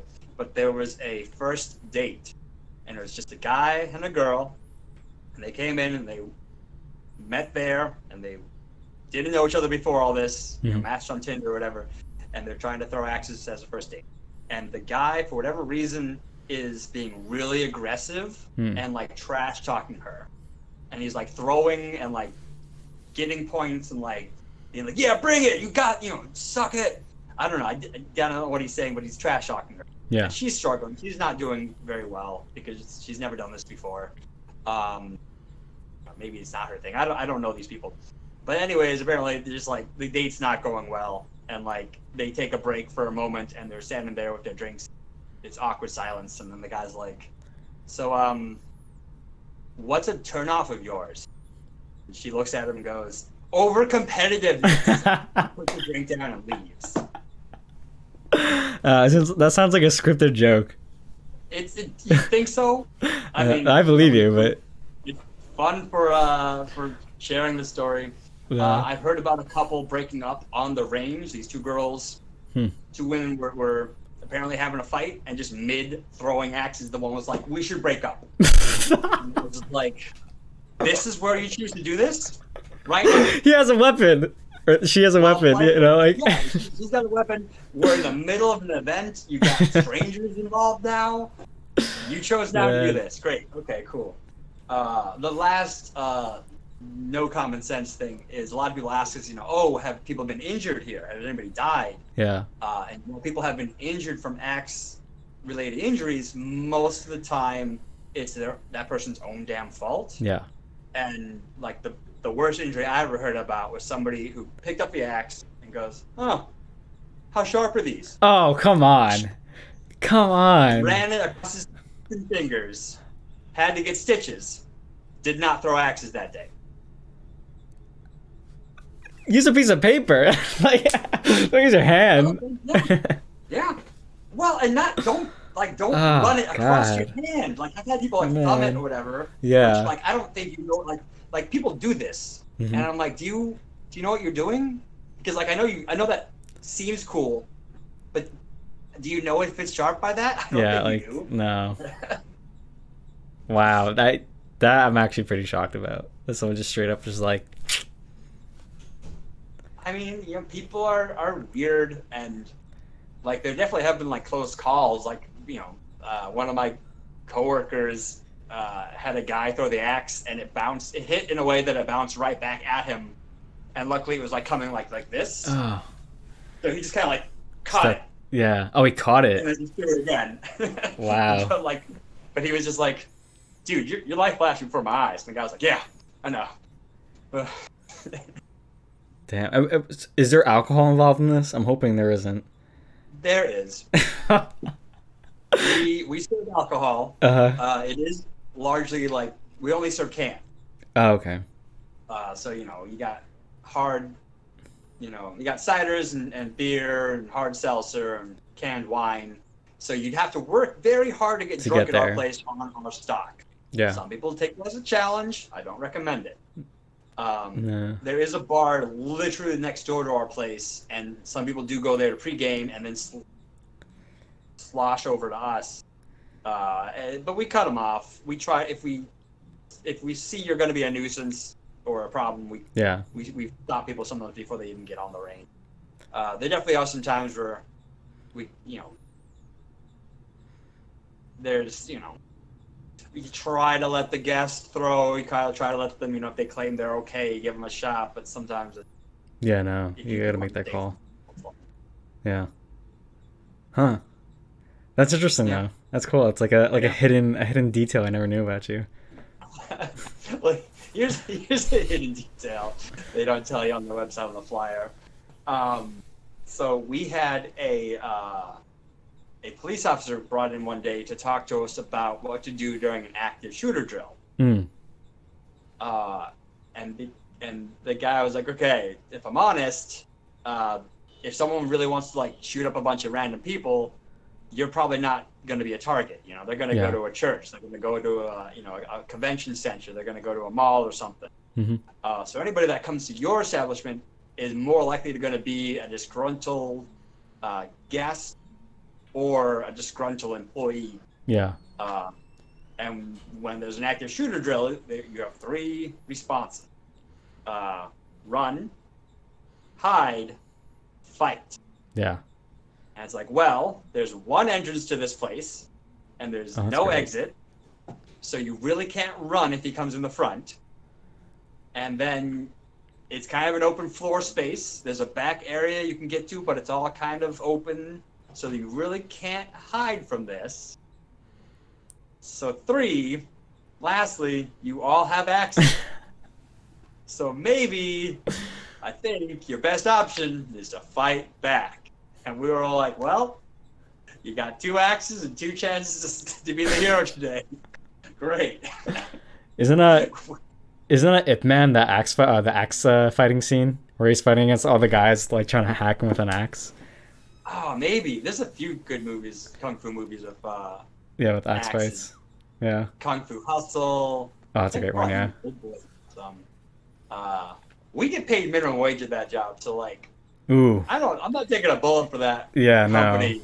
No thanks. I'll bring an axe at somebody to save my coworkers because they're my friends and family basically, but oof, hope it never comes to that. No. Yeah. Hopefully. Damn. Let's see. I do have a few more questions. Oh, okay. So I did want to ask you about this. So not everyone knows this, but you are the guy who made, and I'm blanking on the name right now, the field codes. Yeah. So The SCP field code. how that happen? What'd you do? Like inspiration? Like what kind of gave you that idea? Yes, that was actually the SCP field code. Why do I keep saying it? The SCP field codes are one of my first kind of pieces of art I ever made for the SCP Foundation fandom. I again, I got into SCP through like an R Reddit subreddit, for like creepy pictures or something like that, and there's some. I feel like that must have been where I saw the picture, but somehow I came across like old hobo sign. Yeah. And that's like a secret kind of code of symbols that people who are kind of hopping trains and trying to live nomadic in America or survive being homeless in America, they would use for not just America, else too, but they would use these to like mark, if there's a church that gives people free food, or there's an old lady who can, if you tell her a sob story, that she'll let you stay there for the night, or if there's a dog in a place or a police officer that harasses people in this area, they had these symbols that they would draw real quick on the sides of buildings and on concrete and walls and such, and they would change them. They would kind of have like it sounded like they'd have meetings, basically, like there'd be small groups that would get together and kind of like establish these symbols and then kind of like pass the word along, word of mouth through things. It wasn't super tightly organized, and it's kind of that thing where like there's probably all kinds of variations on these and little pockets of communities that had their own symbols. Maybe they were more closely knit. For example, like thieves have definitely used symbols like that, where they have little group of criminals would have signs that they would be putting up, to mark like an easy target or a house they're staking out, something that someplace where they know there's some value maybe. So I saw these, thought they were super cool, super weird, and I thought about, I felt like I was reading just story after story after story about MTFs going into like, weird houses and extra dimensional portals and these weird situations where they lost contact. They almost always seem to lose radio contact with command and end up, they'd find, the entire MTF dead, or they'd find a shriveled old corpse of an MTF where it's like, wait a second, they went in there, 2 days ago. What happened? Weirdness going on. And I just thought it'd be super cool to like, what if the MTF people had their own little symbols, these ways to communicate with each other, like if they get disconnected, if they lose sight of each other, and it would be something where like only that small elite team would like really, know what their symbols meant, or maybe maybe somebody back in command would know, but like it would be a very tight knit secret thing. This is a very long way to go around all this. Yeah, no, it's good though. But yeah, so I drew that, and the first ones I drew, I got some feedback on the forums, which was like, I don't know if this really fits. You should make it for the Serpent's Hands because they're a bit more like hobo-esque, mystic hobos. Yeah. So I made like another version for Serpent Hands and put that on the wiki, and then kind of like forgot about it. And then apparently the SCP field codes ones just started getting picked up and passed around, and like I even saw somebody like on Tumblr share it, like, oh, this is something the guys from Welcome to Night Vale would use, like Cecil or Carlos would use this. And that was cool to kind of see like what had inspired me come back around. That's cool, yeah. Yeah, and I've seen them pop up all over the place, and it was kind of cool because there was a few years where I had no idea that anybody even gave a shit about them. Yeah. And then somebody pointing out like, oh, there's a ton of these out there. People keep sharing this post. So I was like, what? So I started looking, and like I found it on different 4chan things and creepypasta, Reddits, and sharing it here and there. And then finally, I think SCP Illustrated was like reached out. It was like, hey, you're the guy behind these, right? I'm gonna make a video on these. I'm like, oh damn, sure. So I feel like if they ever did like die off for a little while, I think he kind of helped bring them back. Bring them back, yeah. Vision. I know recently, I don't know if this was ever confirmed, but I think you were talking about how Boneworks. You think they actually had it in Boneworks, that new VR game? Yeah. Did you ever find out if like what happened with that? Yeah. So they do have it. Boneworks, the game, it's a VR game on Steam. They do have my symbols in there, and somebody from the SCP Wiki team, which is kind of why again I like the SCP fandom, is that we've got staff and licensed people kind of working on our side as creators. Somebody reached out to me and was like, hey, do you know that your symbols are in this game? And it's not even like, oh, they also like the idea of hobo code or whatever. No, it's yours. Yes. Yeah. And they got in touch with me, and like I am a bit more lax about that kind of stuff, especially like since SCP stuff is Creative Commons, so you kind of have to be okay if someone potentially using your stuff without properly crediting you.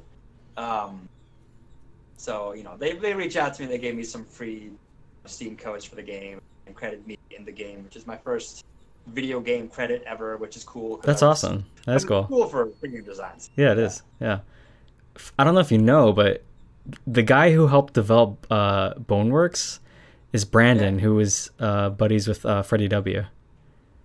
Oh, nice. So I don't know, maybe you have some weird connection to that channel, to the Freddie W channel, and the people involved in it. I was gonna say it's weird because I don't know, like with the SCP fandom in general, but just also in like creative fields, like you sometimes feel so isolated, like working just by yourself in your little space, doing your own stuff. You put it online, and some randos online talk about it, hear about it. But yeah, stuff goes out there, and people hear and see it, and, that's definitely something. I've been hoping that like my work with my podcast can help me branch out and maybe get some work like that with some other cool people. Yeah, definitely. I mean, same here. That's like with my channel, it's like half of it's for YouTube, half of it's like, oh, for my director reel, like this is my portfolio kind of stuff. Which is cool. It definitely is a surreal moment when you see like your thing and someone's like, oh, here's a meme I made of your thing. Like they didn't even bring it to you. You just find it like on Reddit or something. It's like, I guess like the views are there. You see people are watching things and responding and commenting, but I feel like it's different when you just see it out in the wild. And it's just like, I don't know. It's weird. It's like a weird disconnect. Yeah. Well, there's ups and downs about it because like, I know I've had times where I've like stumbled across some of my stuff that's being used like somebody was selling the SCP field codes on like T-shirts, and I was like, what the fuck? Yeah. It looked like they didn't credit. They didn't even credit the foundation, you know. Yeah. And so I had those taken down because they weren't properly attributing stuff.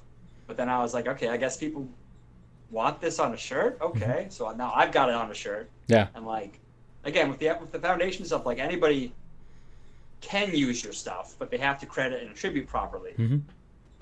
Which is kind of kind of that double-edged sword, where like I can sell SCP-049 and like the SCP logo as pins, but also if anybody else wanted to get in on that too, they could. They could, yeah.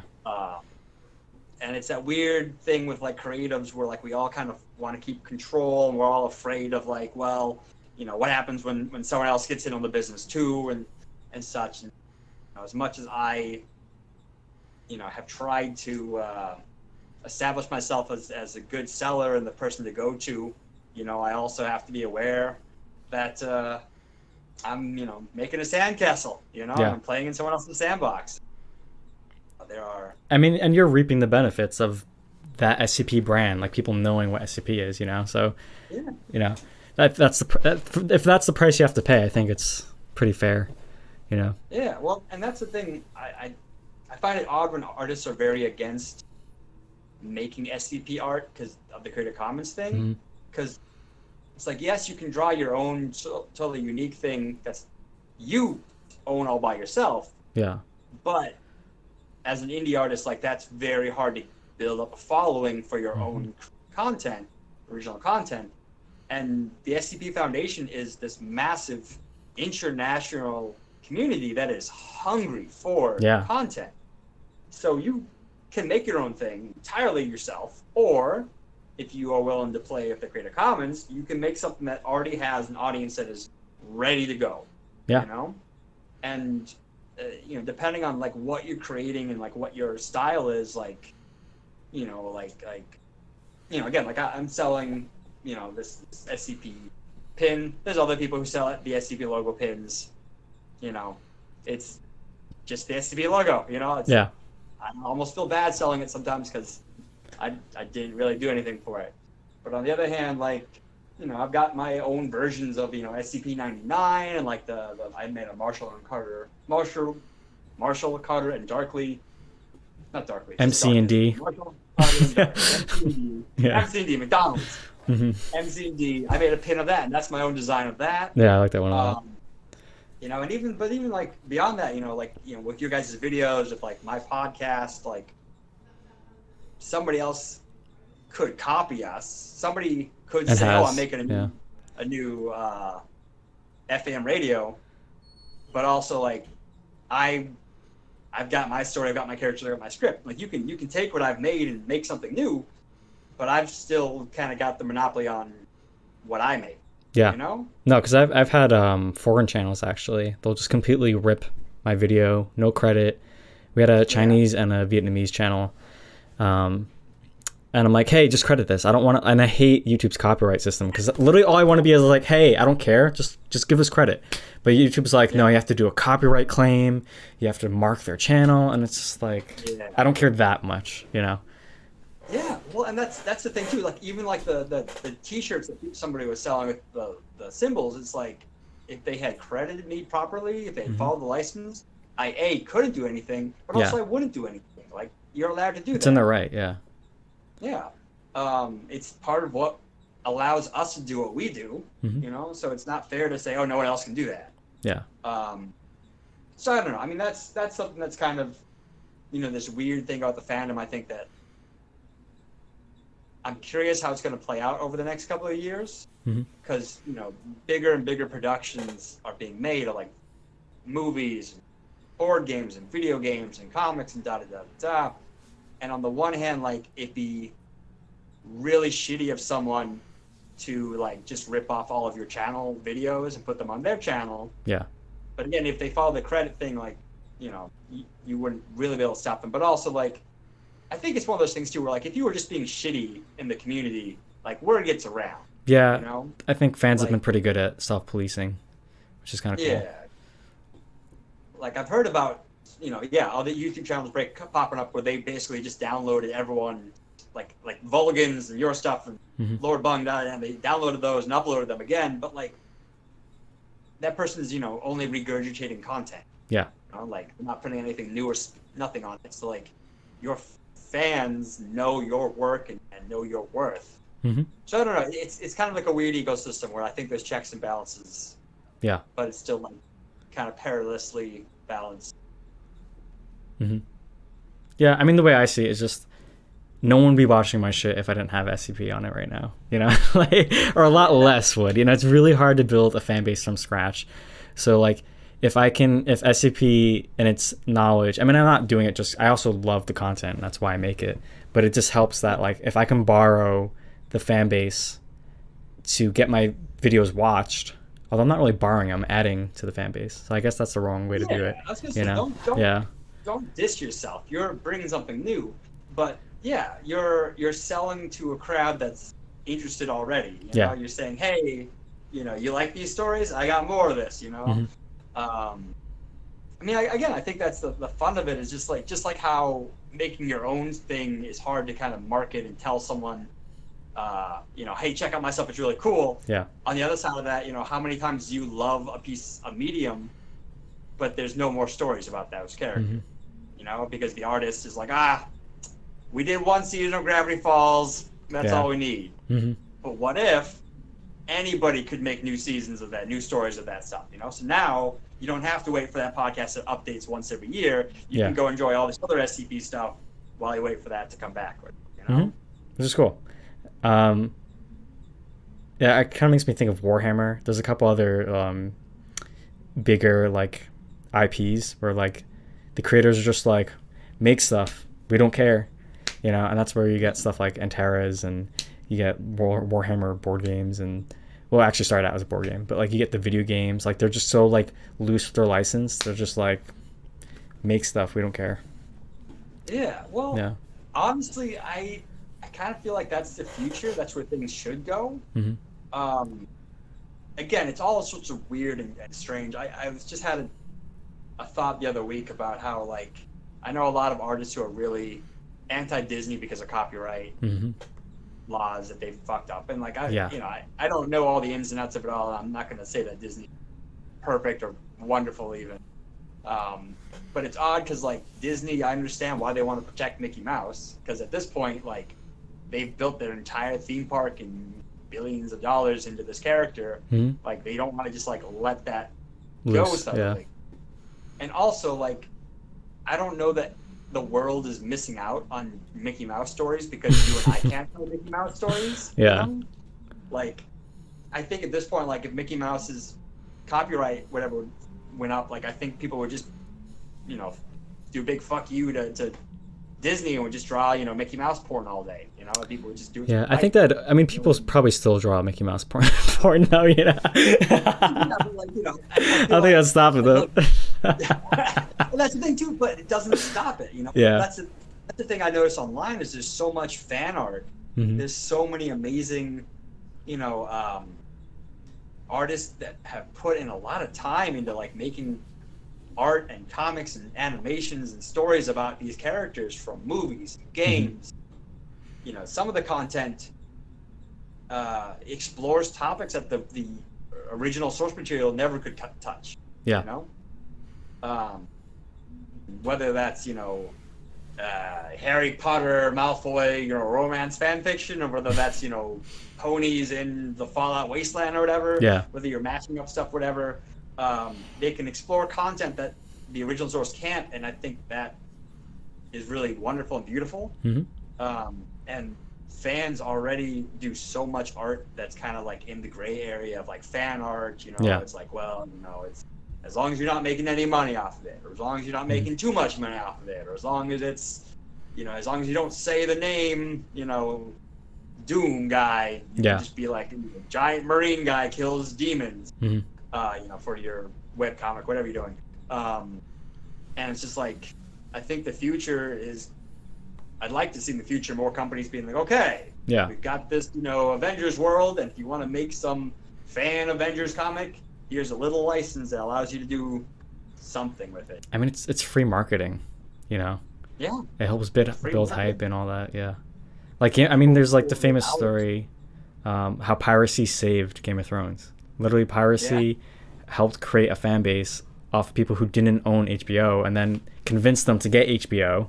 So that's why I have a very gray area with piracy. I think it's saved so many TV shows and like film series that I think the idea of just ownership, like that natural intention of wanting to own everything, and like that starvation mentality, ironically, can end up hurting you a lot more. So. Well, I know with the SCP Foundation, I mean, I've got all sorts of video projects and ideas that I'd love to do, but may never have the time for, or the span for.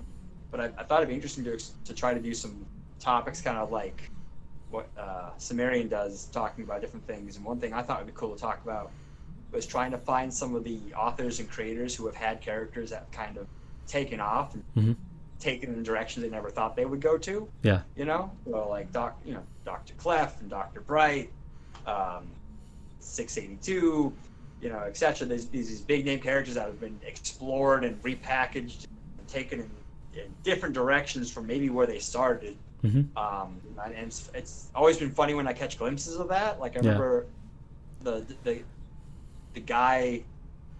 I want to say that the author behind Dr. Clef was commenting about how he's kind of like, in a playful way, I felt like I don't think it was a huge problem to him, but he was kind of like venting that people always draw Dr. Clef as this like really handsome anime guy, really handsome anime boy, and they're like, no, he's supposed to be like your crazy old uncle. He's supposed to have a dad bod. He's supposed to be this stout kind of thick guy that's not really good looking, or something like that. You know, and I know that the author behind SCP-811, which is the Swamp Woman, they were commenting about how they've had some really weird fans send them weird questions or artwork about that character. About genitalia like and such. Well, that's weird. Yeah. But still, like, it explores the idea of like, what does it feel like to be somebody who makes a character, has a direction for it, and then somebody else kind of plays with it and runs with it in a totally different direction you didn't expect. There's some good to that, there's some bad to that. It's definitely a double-edged sword. But I always say I love to have more options. You know, I like to see. I'd rather wade through a bunch of crap and find diamonds in the rough than not have it ever made. Yeah. Well, I know that's why I really like, just like that. There's so many communities off the wiki. Like I think the wiki's great that there's quality control and there's kind of formats that are established and such. But I think it's really great that there's a lot of communities now that are existent, on Reddit or YouTube or Tumblr or whatever, and you can create something weird or different out there that maybe the whole fandom doesn't care for or doesn't get behind. But you also might make something that someone out there thinks is really cool and they really gels with them, and you can kind of become popular in that way. Like Connor, Confinement series. Those characters all exist off the wiki. But most of the fandom knows those characters and respects, that storyline or that world. Lord Bung built. That's what I find so attractive about SCP. It's so flexible. There's no strict canon. Like, you can interpret it any way you want, which is beautiful. It's like a dream, because I hate the idea of adapting something that's as huge as the SCP universe, where there's 5,000 stories, and imagining that there's a very specific canon and you have to figure out all the intricate details and parts, and it's just like, man, that'd be a nightmare, like, to constantly keep check of everything. And fans often come up with way better ideas than I feel like what the original creator sometimes had even dreamed of. And like I remember growing up, like, my cousins were huge into Star Wars. I don't know how I got this misunderstood, but somehow growing up I had thought that Darth Vader was the way he was, in the original trilogy, after like years, like decades, maybe even centuries of like force manipulation, using the force to like, you know, drain life from other people. Like, you know, this had its toll on him. He was a mechanical, part man, part machine after, you know, countless battles where he almost died, but, you know, came through. And then we got the prequels that it's, you know, I have the high ground. No, you don't. I hate you. I love you like a brother, but I'm going to let you die. And that's how we got Darth Vader. Yeah. And it's like, I like my version way better. You know, so like, I think there's something you said about not, you know, just going by what the original creator wanted to do. Yeah, I mean, that's the whole Star Wars Legends stuff too, where it's kind of like, yeah, or even a lot of the novels, which are all just like, nice knowing you, bye. I mean, they still exist though. You can fake their canon. I just finished the trilogy, and it was fun. Yeah, it's definitely like, again, explores parts that like the original movies just didn't have space or attention for. I mean, that's why I personally really like Mandalorian, because it was like the first time there's like an official Star Wars thing that's like, I wanted something like this, where it's just has nothing to do with, well, so far has nothing to do with Jedis or Darth Vader or the Skywalkers. It's just a little piece of the world. So. Yeah. Well, and again, I think that kind of goes back to, you know, like what I was saying, attracts me to stories like Book of Night Vale and these kind of the FM radio, just kind of slice of life inside a weird place. It's just that, like, you know, we love the Star Wars universe, so like we'd love to see these characters kind of, you know, we want to see bounty hunters doing their bounty hunting. You know, we want to see, you know, what happens when there's stormtroopers invade another town in Tatooine, on Tatooine or whatever, you know, or wherever they were. I forget. Desert place. Another desert planet. Undisclosed desert planet number 5. Would have been Jakku, maybe. I don't know. Who knows? All right, we've been chatting for a while. I think we're past the 2-hour point. Probably. Yeah. So I think that's a good place to wrap it. But we covered a lot. That was a really nice like variety we got going. Yeah. Yeah. If you listen back to it and you decide that any like sections, you know, maybe. Oh, I definitely will. I just started doing clips actually recently. I started with Bung, and then I'm just going to slowly go chronologically. But before we wrap up, is there anything you want to shout out? Anything you want to bring up? Is it cool for me to plug a future episode of FAM Radio and my Etsy Anything. shop? Anything. Great. Yeah. Well, not anything, but yeah. I won't tell people about my OnlyFans. Gotcha. Yeah, let's get that on the DL.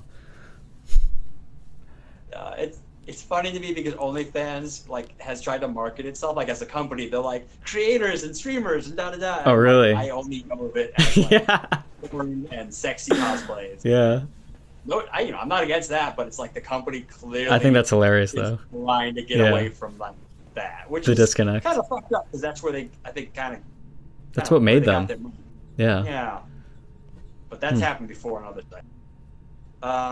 Yeah. So I definitely, encourage everybody who hasn't already to check out Foundation After Midnight Radio, my podcast, which updates when it updates.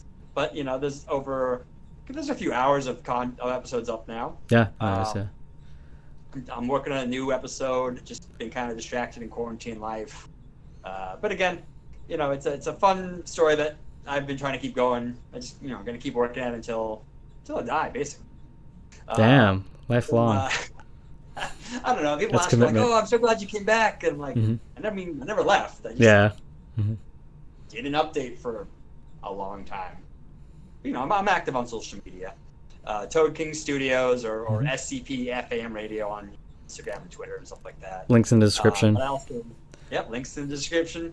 I also invite anybody to check out my Etsy shop, Toad King Studios, where I sell SCP pins and various designs that I have on coffee mugs and t-shirts and stuff like that, stickers. Yep. And whatnot. I forgot to mention this. You talk about how I got Lord Bung to be Connor. Oh, yeah. But part of that was also because he asked me if we wanted any voice actors on his thing, whatever. Something. He needed voice actors, and I was like, hey, do you want the host of my show on your show? And he was like, yeah. So Kyle, my brother, Yeah. DJ Skip, he voices Stanley in the Confinement series. Oh yes, yeah, I remember that. I do remember that. A lot of people didn't recognize him because he does a pretty good job of being like a weird, different voice. Yeah.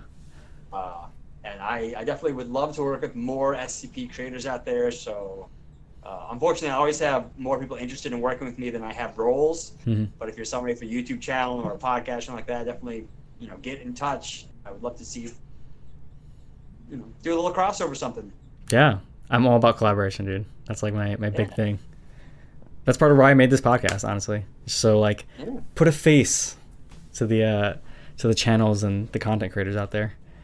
Yeah, well, I definitely like when, I don't know, because again, we all spend so much time working by ourselves in our apartments, in our studios, and whatever, and we're just kind of by ourselves. We're a community, whether or not like I don't have time to watch, all the readings that people put out exactly, but also like, my fans do. Yeah. I respect what a lot of these other guys and gals are putting out there. So it's very cool to see what people are doing, and I try to support people when I can and try to collaborate with people when I can, and hopefully I'll just kind of keep making cool artwork. Yeah. Sounds good. I think that's a really nice note to leave on. So yeah. Sounds good. Thanks for coming on. I'll see you guys next week or next month. I'm trying to do these monthly. We'll see how that goes. No promises. Weekly's a little, yeah. Monthly. But yeah. Thanks for coming on, man. Appreciate it. Of course.